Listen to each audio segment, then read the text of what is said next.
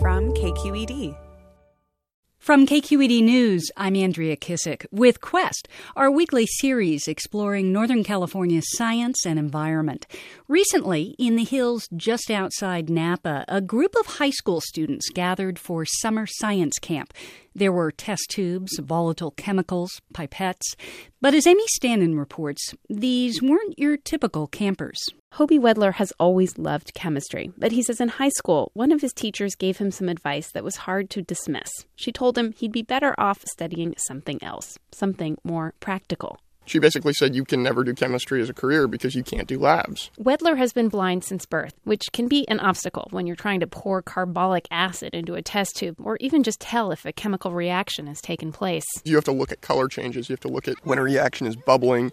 And you have to be observant, and apparently vision was the only way to observe things. What Wedler realized is that with a little help, he could do chemistry. In fact, he's starting a PhD program in theoretical organic chemistry at UC Davis this fall. But first, there's something he wanted to do. A chemistry camp for blind kids, sponsored in part by the Lighthouse for the Blind, a San Francisco-based nonprofit.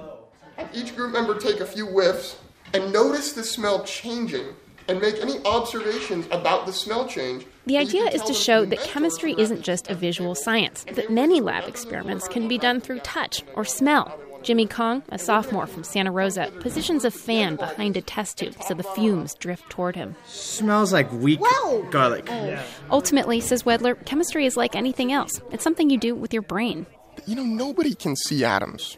You guys are not looking at a nitrogen-nitrogen triple bond. And honestly, most reactions are clear. So there's no reason you can't think about chemistry. There probably wouldn't be a need for summer camps like this if not for a law passed in 1975 called the Individuals with Disabilities Education Act.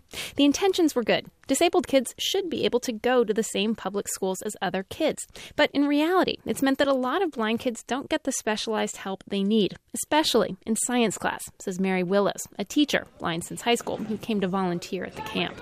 This is the first time some of these people have ever touched a test tube or a pipette or any of that. In classrooms with sighted kids, blind students often end up being the note takers or just sitting the whole thing out. Everybody else gets to participate and you have to just sit.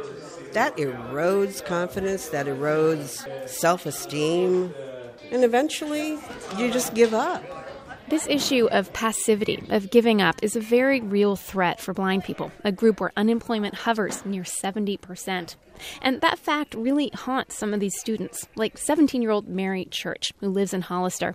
This camp was one of the few times in her life she'd ever spent in a group composed almost entirely of blind people. I'm really surprised that they haven't called me crybaby yet, because I have broken down about school this weekend so many times. Living in a small town, the only blind kid in her class, Mary says school is a constant struggle.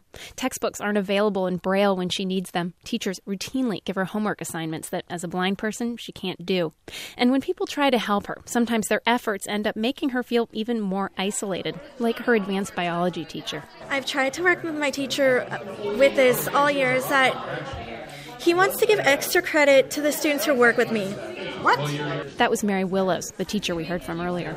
Yeah, it makes me feel pretty degraded because it feels like people are using me to get a better grade in class, and I'm just another student who's trying to learn too. Chemistry camp isn't just about chemistry. It's about pushing through, and as a blind person in a sighted world, learning to pick your battles.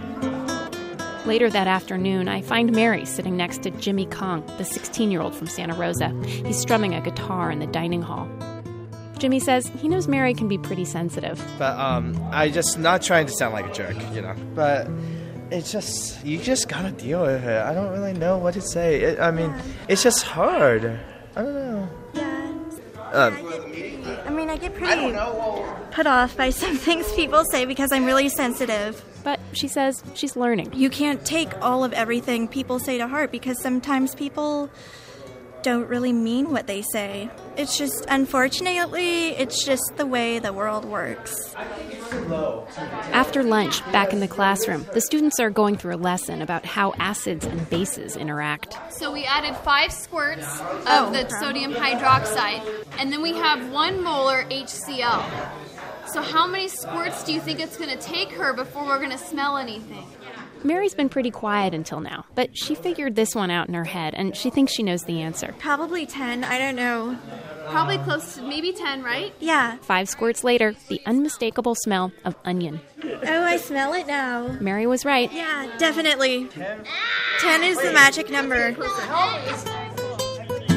As for what the future holds, Hobie Wedler, the organizer, plans to be a college chemistry professor.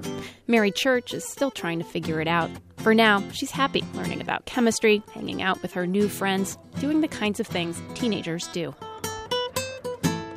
For Quest, I'm Amy Standen, KQED News.